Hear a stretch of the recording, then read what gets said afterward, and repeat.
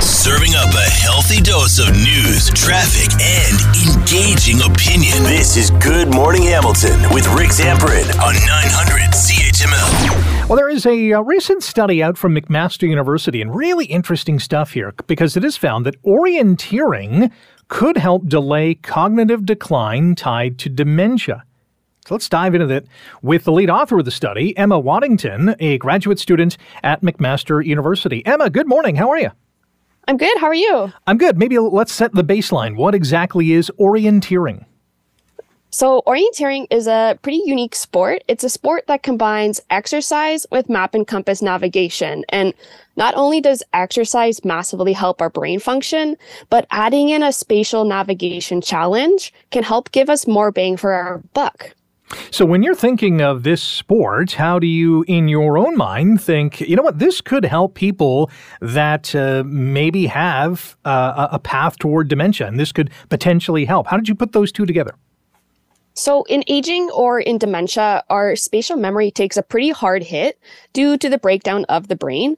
And if you think of in our modern lives, we have this over-reliance on GPSs. So that's not really helping our brain very much. If we think of a muscle, if we don't work out that muscle for some time, it gets weak. And the same goes for our brain. If we don't use those spatial abilities, we risk losing them. So that's kind of where orienteering comes in. And it's that combination of the exercise that's good for our brain health and that navigation, which is not used in modern society. So it's really, really helpful for the brain in that sense. So how did you apply this in the study mode? What did you get people to do?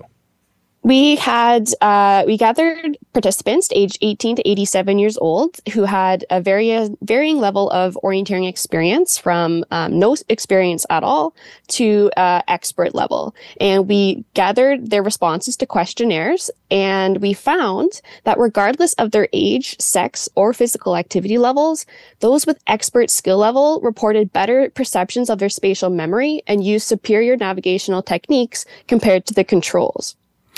Did older participants fare better because they're more used to, I guess, maybe in past years, looking at a map and figuring out how it works? That's a really good speculation, and I think it's an area that requires a little bit more research. There's some suggestion that training in orienteering can improve cognitive function, even in novices. And we're testing that in our lab right now, but it would be really interesting to see what older adults tend to do spatially and navigationally. And we also hope to look at that in our lab in the future. Our guest on Good Morning Hamilton on 900 CHML, Emma Waddington, lead author of the study, a graduate student at McMaster University. So should we all just throw our GPSs out the window and get back to maps?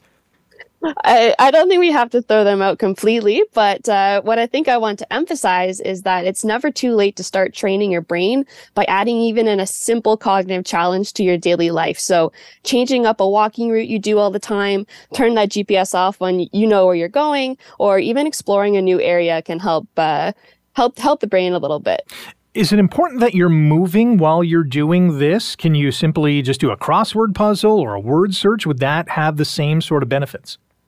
Both doing a cognitive task or exercising separately are really good for the brain itself, but they work on different pathways that lead to the same end result. So doing them at the same time is pretty important, but you can separate them and still have a little bit of effect there. Would you also get the same impact if you're just exploring a new place within the city, maybe going to a park or a new trail you've never been to?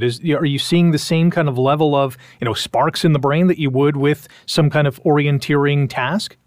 We haven't directly examined this, but when you explore a new area, you're tapping into these spatial systems that you don't really get to use in that modern life when you're following a GPS. And that self-directed exploration and navigation is what's really important, rather than following a GPS or directions that you've written up. Really interesting. So what's next for you and this path? So like I said, we are really interested in the effects of training in orienteering acutely, so a one-time shot in people who've never done orienteering before. So we're testing how cognitive function changes after an orienteering intervention in young adults in our lab right now.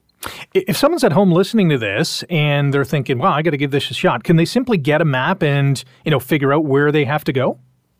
Yeah, so it could be as simple as even using Google Maps, but without the self-guided directions. So say you need to go find a new place, you can figure out your turns just using that map without the direction. Hamilton also has a really great orienteering club. It's called Don't Get Lost Adventure Running. We have a kids program and programs for adults. So that would be a really great place to start if you're really interested in getting into orienteering itself. What's the website for Don't Get Lost? Don'tgetlost.org. Easy enough. Emma, thank you very much for guiding us through this trip. You're very welcome.